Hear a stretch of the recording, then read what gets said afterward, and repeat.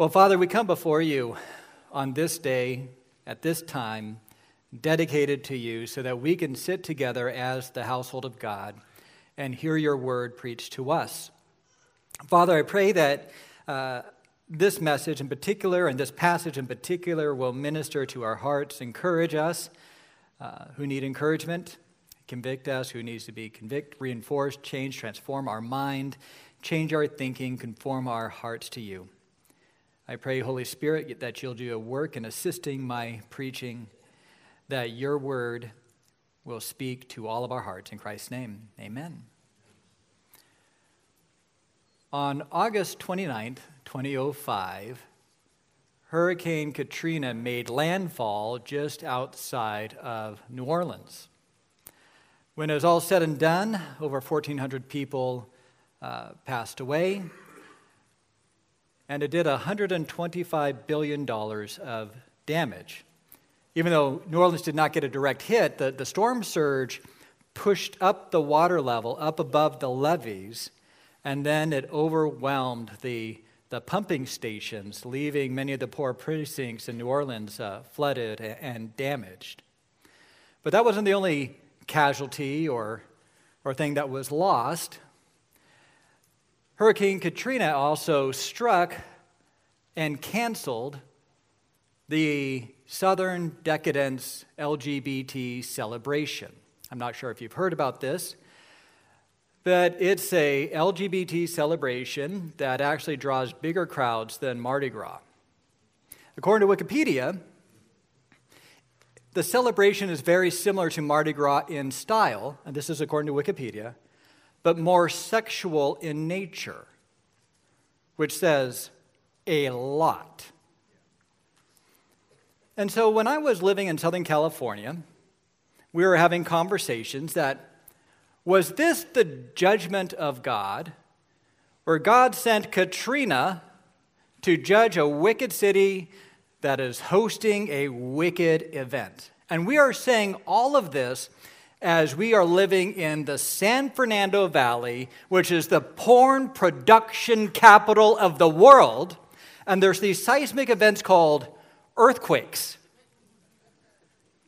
Right? There was this tragedy that happened, and there's this impulse to say, well, they got what they deserved. And this is a natural tendency. Do you remember when the disciples were walking by a blind man, and they asked Jesus, this is actually in Romans 9, 1 through 2. They saw a man blind from birth, and the disciples asked him, Rabbi, who sinned, this man or his parents, that he was born blind? What did he do, or what did his parents do to deserve this fate? This is something that psychologists call the just world hypothesis. The term was coined by researchers at the University of Kansas in the 1960s. They actually did an experiment where they brought a bunch of people together. Actually, it was a bunch of women together. And these women would sit behind a wall and watch one of their peers perform some simple task. And whenever they did the simple task wrong, the subject was shocked. And so the observer would watch this and be in distress and want to stop it, but when they were told that they could not intervene, researchers noticed that they started to make demeaning and devaluing comments about the person being shocked. Like there must be a good reason why they are being punished. There is an instinct to look at the tragedies of others and say they got what they deserved. And we see this mindset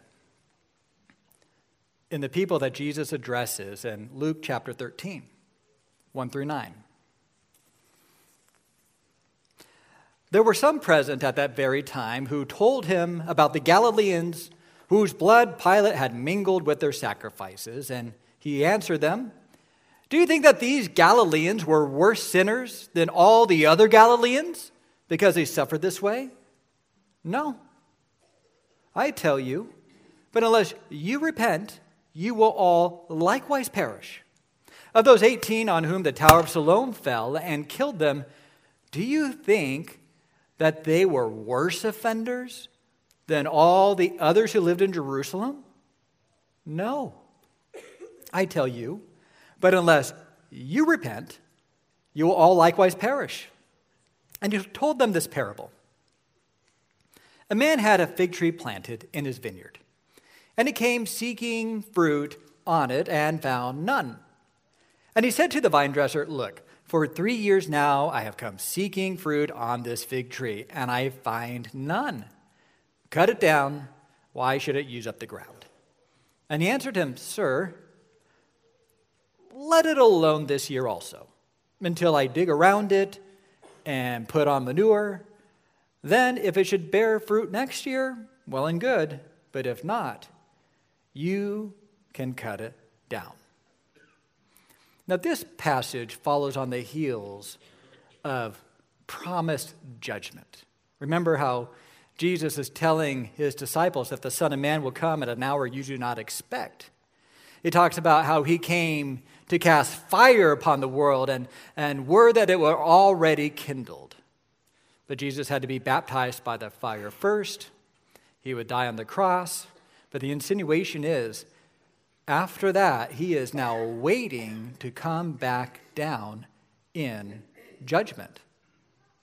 And then he tells them, make sure you settle your account with your accuser, which in this case would be God. If you repent now, there will be mercy. If not, you'll pay to the last penny. And then building on this idea of judgment is a subtle accusation that people who had their blood spilled by Pilate were getting what they deserved. They are being judged. And Siloam, the Tower of Siloam falling on someone, the insinuation was they got what they deserved. And Jesus turns this around. He challenges this just world hypothesis, the idea that only the wicked people get what they deserve, that sin is always repaid in real time. And he says, you know what? The teaching of tragedy is not that the wicked people get what they deserve, and the reason why you avoided the tragedy is because you're not wicked. The reason why you're not suffering right now must be because you're doing something right. The only reason you are not doing anything, you're not suffering right now, or anything good is happening to you is because of the mercy of God. The teaching of tragedy is this: unless you repent, you're next. Unless you repent, you are next.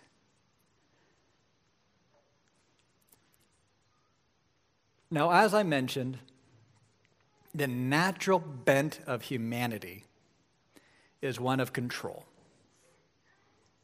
We want to have a say in how this world is governed. We want to believe that the tragedies that happen to other people will never happen to us if we take matters into our own hands and do the right thing. The idea that we live at the mercy of God and that he's one who decides what happens to us, whether good or bad, can be rather frightening. That is why works-based righteousness, works-based performance, the idea of karma, the idea of only bad people getting bad things is so appealing to us. But Jesus makes it clear that if you're walking away with that teaching from tragedies, you're getting it all wrong. So what we're going to do is we're going to talk about how should you respond to the tragedies of others. And we're going to do so by answering two questions. One, how should you respond to tragedies? And then two, why are you not experiencing a tragedy? And in answering this, I think, one, this will give us a better view of God, the gospel, and even how to minister to other people who are suffering. So the first question that we need to answer is, how should you respond to tragedies? Look at verse 1. There were some present at that very time who told him about the Galileans whose blood Pilate had mingled with their sacrifices. Now, this is the only recorded instance of this. We don't have extra biblical accounts of Pilate doing this activity, but there are plenty of extra biblical accounts that talk about the bad actions of Pilate. For instance, Pilate wanted to build some infrastructure in Jerusalem, and he wanted to build an aqueduct to transport water. And to fund the aqueduct, he took from the temple treasury, which was funded by the temple tax. Now, the good people of Jerusalem, who were faithful Jews, said, "What are you doing? The temple tax is to pay for the temple." So they assembled a mob in protest. And what Pilate did was he took some of his soldiers, had them disguise themselves as Jews, gave each one of them a dagger, dispersed them throughout the mob, told the mob to dismiss, and when they didn't dismiss, he gave a signal. This is according to Josephus. And the soldiers took out their daggers and savagely stabbed the mob. Killed many people. He was somebody who would try to control his people by bloodshed. So this is very consistent. When it talks about blood being mingled with the sacrifices, this likely refers to the Passover, the one time of year when a lay Jew would go up to the temple and participate in the temple sacrifices. They did something that rubbed Pilate the wrong way. Perhaps he suspected some seditious behavior. And so as the blood of bulls and goats and lambs are being spilled in the temple, these Galileans are being slaughtered so that their blood mixes with the blood of the sacrifices. And Jesus hears this hot take. Did he hear the news? Newsflash, Pilate murders a bunch of pilgrims. And he answered them, "Do you think that these Galileans were worse sinners than all the other Galileans because they suffered in this way?" Jesus doesn't uphold these Galileans as martyrs, as true patriots. He addresses the sentiment of the crowd who seem to believe that they must have done something wrong to deserve this outcome. And he says, "Do you think that they're worse sinners than you?"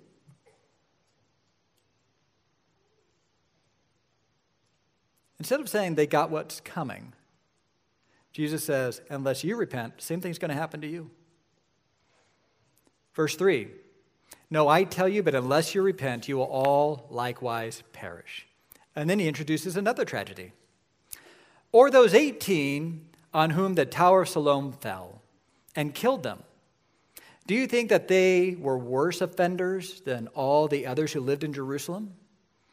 Now, the oldest wall in Jerusalem is is towards the north of the city, and it does this pivot around the Pool of Siloam. And scholars speculate that a tower was built at that junction. Now, it could have been repaired, perhaps they were constructing it, but whatever happened, it collapsed. It was a construction catastrophe. 18 people didn't know what hit them. This was not a case of they might have done something wrong to get on the wrong side of Pilate. This was just being in the wrong place at the wrong time. And yet, there was this understanding that, well, God got them. They did something to deserve that. There was a special judgment on these people. The judgment shows that they must have been wicked. "No, I tell you, but unless you repent, you will all likewise perish." See, Jesus confronts them on what's called victim shaming, right?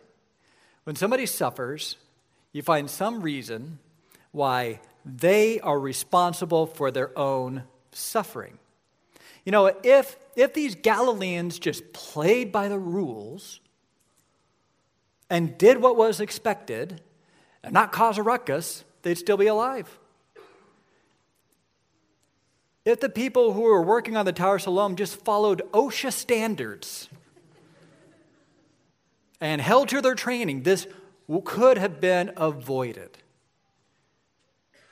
If that girl would have dressed more modestly, she would not have been raped. Do you see the problem with this? You're blaming the victims of the tragedy, and it's almost like it's their fault, and I know that if I do the right thing, it will never happen to me. But Jesus makes it very clear that everybody is going to suffer a tragic fate. Now, he's talking about death in this instance when he talks about the Galileans dying, but he promises an even worse fate. You will perish unless you repent. Right? For the wages of sin is death. Death is the severing of the soul from the body. It is a sign of divine judgment, right? everybody who dies because they sinned. The wages of sin is death. But I think Jesus is actually taking this beyond that to perishing. When you fail to repent, you not only die, you perish for all eternity. And what you see in death continues for all of eternity. That is the fate of everyone. And so instead of saying they got what they deserve, the idea is, well, I actually deserve that and even worse. See, the reason why we're drawn to this whole just world hypothesis is we have some sense of control, right? We live in a very chaotic world. You hear about terrorists crossing a border, abducting people, raping and killing innocent participants in festivals and living, right? You have the mother who wakes up and discovers her dead infant. You have a young man who has a tragic cancer diagnosis. And you think, what can I do to make sure that never happens to me? And there's this idea that if I do the right things, make the right decisions, I can avoid it. And then there's an insinuation that because they made the wrong decision, that's why they got what they deserved. So you look at, let's say, COVID, right? That was a chaotic time. There's a lot of speculation about how to avoid it. Why do people get it? Why do some people die? Why don't others? And so if you knew somebody who died of COVID, what was the first question that people would ask? Did they get vaccinated? Oh, they didn't? Well, that explains it. Or conversely, somebody had heart issues and had to go to the emergency room. And what would people ask? Did he get vaccinated?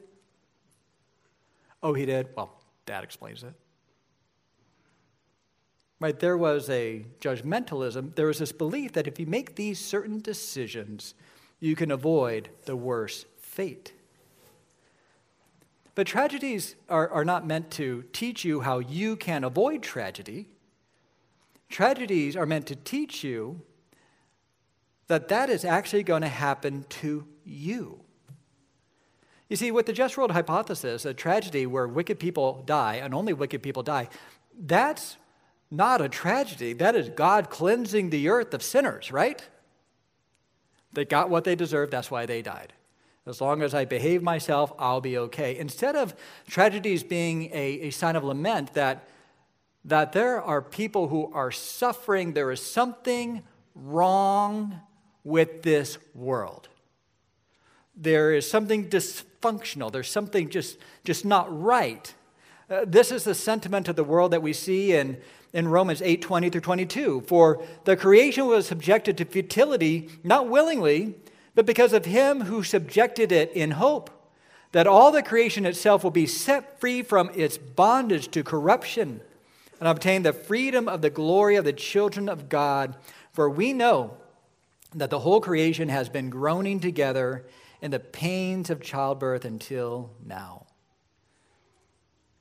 Right? Tragedies sober us. Why do some people suffer and others don't? Why do children suffer, right? When children suffer, it's an assault on the just world hypothesis, right? There's something broken. There's something that needs to be changed. There's an acknowledgement that the only hope that we have for this world is a new world to come. That the only thing that can fix this brokenness in our life and in this world is not our good behavior, but it is a Messiah who would take the curse of sin upon himself on the cross by being baptized in God's wrath and overcoming it by rising again and then returning to establish a world without tragedy. That's completely under his rule. You see, ultimately, Jesus is saying you deserve a fate worse than what happened to those Galileans who were slaughtered by Pilate. You deserve a fate worse than the Tower of Siloam falling on you. The reason why you are still alive is not because of your good behavior. And then he goes on to explain and answer the next question, why are you not experiencing a tragedy? Instead of thinking about how other people are getting what they deserve. The question is, why aren't you getting what you deserve? And he tells them this parable. Verse 6. A man had a fig tree planted in his vineyard, and he came seeking fruit on it, and he found none. And he said to the vine dresser, "Look, for 3 years now I have come seeking fruit on this fig tree, but I find none. Cut it down. Why should it use up the ground?" So the man plants a tree in a vineyard, and by vineyard, think garden, right? You had fields and vineyards. Vineyards had more than just vines. So you had this fig tree, and fig trees could grow to be 15 to 25 feet. So it took up a lot of sunlight. It absorbed a lot of water. It absorbed a lot of nutrients. The whole garden paid the price for having a fig tree in its midst, and that would be worth it if the fig tree gave figs. But after 3 years of maturity, the fig tree is not producing. The cost of keeping this tree alive is diminishing the returns on the other fruit in the garden. So he has a conversation in verse 8. He says, "Why should it take up the ground?" And this is the response of the vine dresser. "Sir, let it alone this year also, until I dig around it and put on manure. Then if it should bear fruit next year, well and good, but if not, cut it down." The vine dresser says, "Let me just give some extra love and attention. We'll give it 1 more year. Put a little extra care, and we'll see what happens," right? You've had it this long, and the owner says, "Okay." So how do you decode this parable? Well, the fig tree is representative of Israel. Common imagery in the Old Testament about it being a tree planted in a vineyard. And Israel was a privileged people, according to Paul in Romans 9, 4 through 5. They are Israelites, and to them belong the adoption, the glory, the covenants, the giving of the law, the worship, and the promises. To them belong the patriarchs, and from their race, according to the flesh, is the Christ, who is God over all, blessed forever. Amen. Right? Jesus ministered in their midst. God gave them promises and blessings. He spoke through their prophets, and yet they're not producing fruit. And so the owner of the vineyard, which would be God, wants to cut down the tree.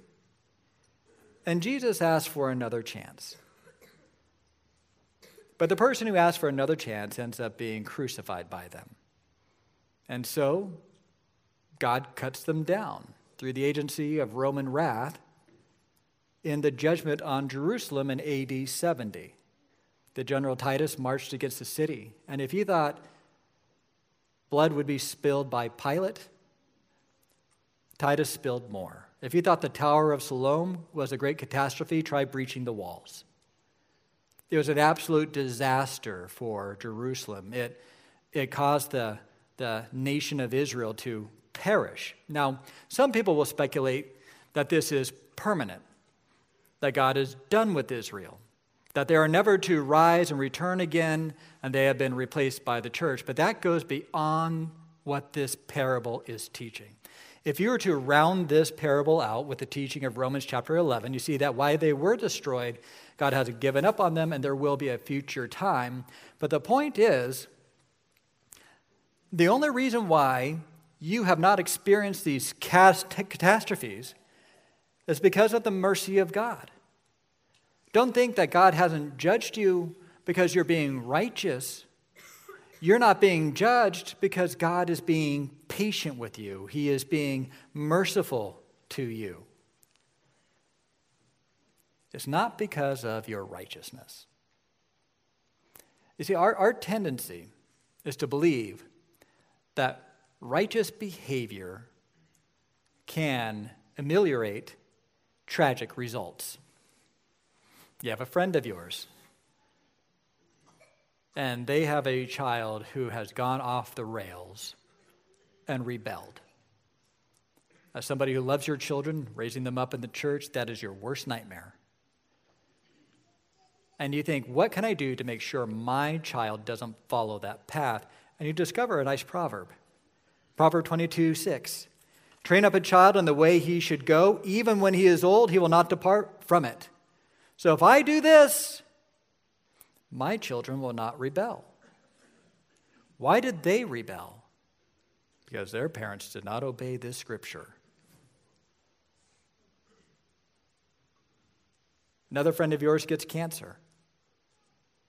You think, I would never want that to happen to me. So in addition to the special diet you discovered, you look at the passage in Proverbs 3, 1 through 2. My son, do not forget my teaching, but let your heart keep my commandments, for length of days and years of life and peace they will add to you. So if I keep the Lord's commandments, he will lengthen my days. Well, why did they get cancer? Why did they die young? Well, they must have been doing something wrong. Now, what's the problem with that?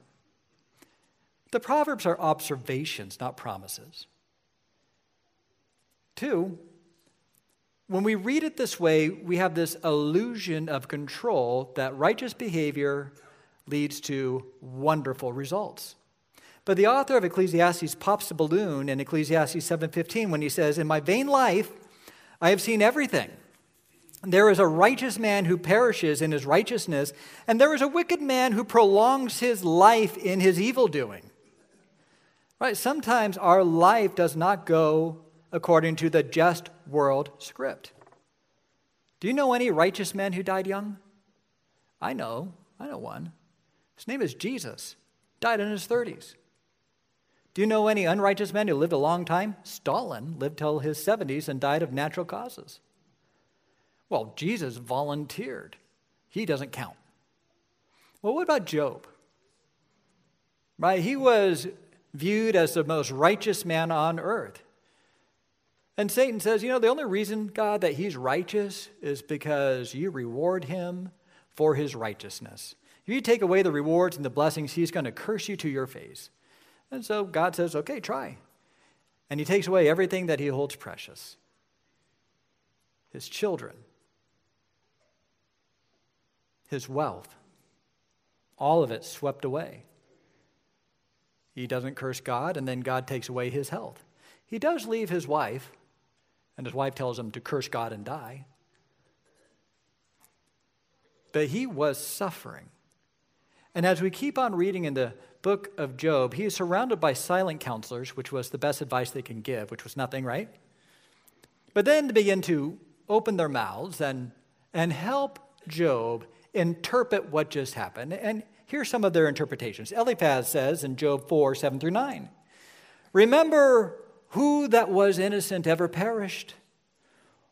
Or where were the upright cut off? As I have seen those who plow iniquity and sow trouble reap the same. By the breath of God they perish, and by the blast of his anger they are consumed. Fess up, Job.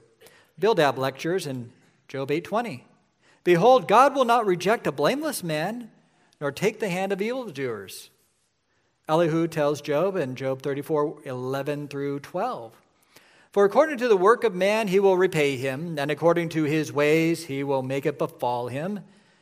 Of a truth, God will not do wickedly, and the Almighty will not pervert justice.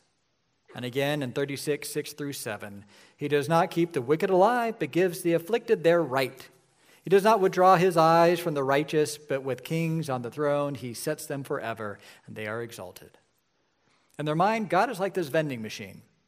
You do good, you get good. You do bad, you get bad. If you're getting bad, you must be doing something bad. If you're getting good, you must be doing something right. Isn't that appealing, right? I can control my fate through always doing something right. That is the default position. Gives us control. We sprinkle in a little bit of religion. Sure, you have to judge other people, but that's the cost of being the master of your own fate. What's the problem with the just world hypothesis? Number one, a just world hypothesis diminishes God. You believe that if you do the right thing, God is obligated to give you the right outcome. It's to treat God like he's some sort of vending machine, that when you put in these coins and push this button, you get the Cheez-Its. Or he is a command prompt.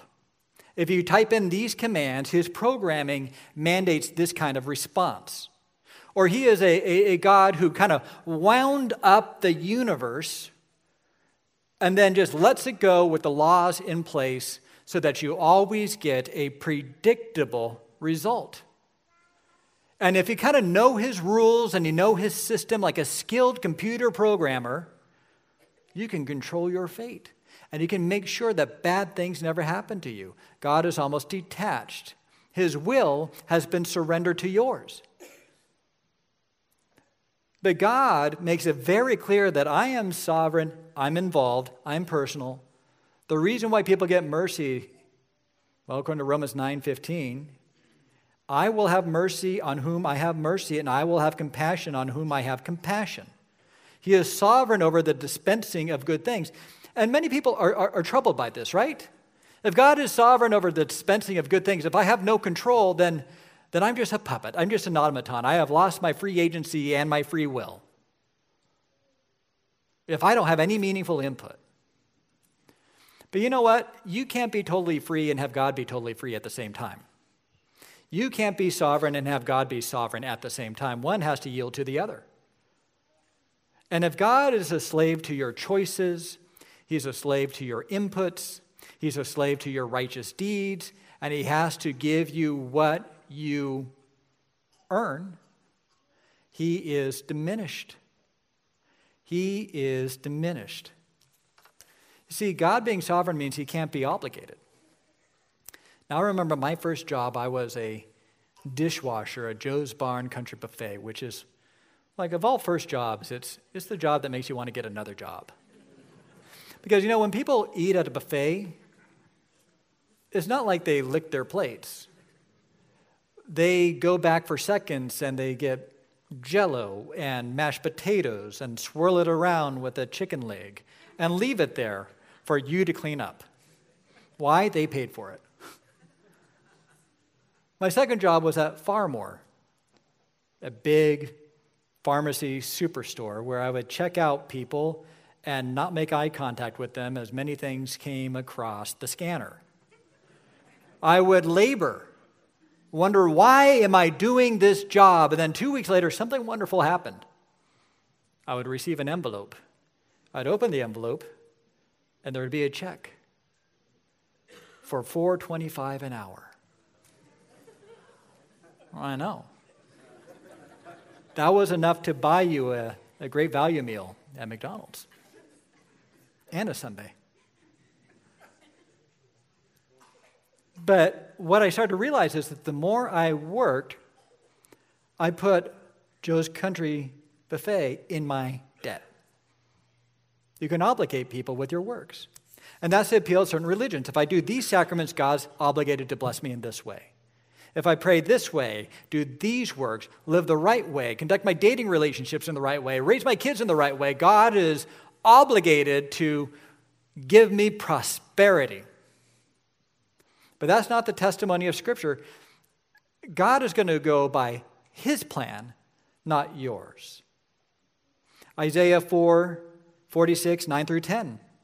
Remember the former things of old. For I am God, and there is no other. I am God, and there is none like me, declaring the end from the beginning, from the ancient times, things not yet done. My counsel shall stand, and I will accomplish all my purpose. Right? Instead of trying to manipulate God into doing what you please, a high view of God means you understand that God is going to do what he pleases. And no matter what, I will worship him, honor him, seek to glorify him. See, the second problem with the just world hypothesis is it diminishes the gospel. If you believe that bad things happen to bad people and good things happen to good people, you believe that there is such a thing as good people. Now, for those of you who have self-esteem problems, brace yourself. Romans 3:10. Okay, are you a good person? None is righteous. Well, I'm kind of righteous. No, not one. No one understands. No one seeks for God. All have turned aside. Together they have become worthless. No one does good, not even one. Do you still think you're good? Their throat is an open grave. They use their tongues to deceive. The venom of asps is under their lips. Their mouth is full of curses and bitterness. Their feet are swift to shed blood. In their paths are ruin and misery, and the way of peace they have not known. So still think you're righteous? There is no fear of God before their eyes. You see, if you believe that bad things happen to bad people, then you can deceive yourself into thinking that this passage does not apply to you. And if you think that you're not a bad person, you're actually a good person, then you won't think that you need forgiveness and a Savior, right? Like one of the great passages in Scripture is Ephesians 2, where Paul shares about our saving relation with God, and he reminds us that we were at one point in time dead in our trespasses and sins, enslaved to the prince of power in the air. We were rebellious, separated from God. But God, 2:4, Ephesians 2:4, but God, being rich in mercy, because of the great love with which he loved us, even when we were dead in our trespasses, made us alive together with Christ. By grace you have been saved. Right? God, despite your sin, sent his Son to live the life you should have lived and die the death you should have died. On the cross, he paid for your sin in his place so that you might be saved by his wrath. And do you acquire this by good works? By performing certain sacraments? No. Verse 8, for by grace you have been saved through faith. This is not your own doing. It is a gift of God, not as a result of works, so that no one may boast.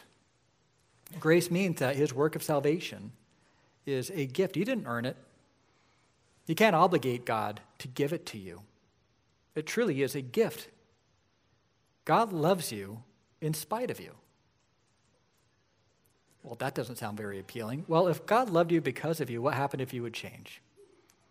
If a husband loved you because you're beautiful, what happens if you become disfigured in an auto accident? The wellspring of God's love for you is anchored in his eternal goodness. I always like to say there's nothing that you can do that can make God love you less, and there's nothing that you can do to make God love you more. God loves you as much as he can and is able to. And God's love is immanent, infinite. And you're objects of that right now, regardless of what you do, in spite of what you do. Salvation is not a reward for good behavior. It is a gift. And the only reason why you have that gift and somebody else doesn't is because of the mercy of God, not because you are a righteous person. And thirdly, a just world hypothesis diminishes the sufferer. If you believe that suffering is a unique consequence for your sin, you send a crushing message to people who suffer. Becoming a Christian does not mean that you escape suffering. It does mean that your suffering will have a happy ending. It does mean that God will use your suffering for your good. It does mean that at the end of time, all suffering will be past tense. But in the here and now, suffering does happen. Sometimes suffering happens to righteous people to make them more fruitful. Sometimes suffering happens to restore someone who's a little bit wayward. And sometimes people suffer as a consequence for their sin. But instead of trying to figure out which is which for other people, right? Christian love and compassion wants to minister to people in their suffering. And when you have an idea that people are getting what they deserve, it leads to awful results. I came across an article written by an author who spent her life work studying prosperity theology. You might have heard of it. It's the idea that if you name it, you can claim it. That if you have enough faith, God will give you health, God will give you wealth. And it's a theology that has infected many churches across the country, and it is absolutely devastating to people who suffer. This author was diagnosed with cancer, and she saw prosperity theology in a whole new way. And this is what she writes. The prosperity gospel holds to this illusion of control until the very end. If a believer gets sick and dies, shame compounds the grief. Those who are loved and lost are just that. Those who have lost the test of faith. In my work, I have heard countless stories of refusing to acknowledge that the end had finally come. An emaciated man was pushed about a megachurch in a wheelchair as churchgoers declared that he was already healed. A woman danced around her sister's deathbed, shouting to horrified family members that the body can yet live. There is no graceful death, no art of dying in the prosperity gospel. There are only jarring disappointments after fevered attempts to deny its inevitability. The prosperity gospel has taken a religion based on the contemplation of a dying man and stripped it of all of its call to surrender all. Perhaps worse, it has replaced Christian faith with the most painful forms of certainty. The movement has perfected a rarefied form in America's addiction to self-rule, which denies much of our humanity, our fragile bodies, our finitude, our need to stare down our deaths at least once in a while, and to be filled with dread and wonder. At some point, we must say to ourselves, I'm going to need to let it go. Right? Tragedy is not something we can avoid at all costs. Our days are numbered. And yes, barring the Lord returning, you will die, some sooner than others. But ultimately, that is the sovereign choice of the Lord of the universe, who loved you enough to send his Son to die for your sins and to redeem you and rescue you. And if you're a Christian, you have that kind of hope. But for the rest of you who are outside the faith, every death is a warning sign to you. The teaching of tragedy is that unless you repent, you're next. And instead of pushing it away, not letting yourself think about it, it's probably time to just come to terms with the fact that death comes for us all, and what happens after death, what happens to your body, what happens to your soul. And we have a reliable, credible witness who not only died but came back from the dead and tells us about the hope to come. In the end, when you believe in him, you will inherit a world and a kingdom without tragedy, where goodness is given to all people, not because we are by nature good, because we have a good and glorious God who found a way to redeem us through a good and glorious Son, and by believing in a good and glorious gospel. Let's pray. Father, we come before you and we are grateful for the teaching of tragedy and just the knowledge that even though tragedy will come for us at some point in time, it's not the end of the story because you intervened. I pray for anybody going through tragedy right now that this would be comforting for them, that they'll seek to glorify you in this, that they'll know that when you repent, many things change, including precious promises and hopes given to us. I pray for those of us who are living in good health that you will restrain the urge to attribute the blessings of our life to our good behavior, but attribute them to you, our good and gracious God, understanding that should they be taken away, you are still a good and gracious God. I pray for those who are on the outside that they will be drawn to this message, that they will know that death is coming for them, and this will lead them to contemplate their own demise and look to the hope given in the gospel. We pray this in Christ's name. Amen.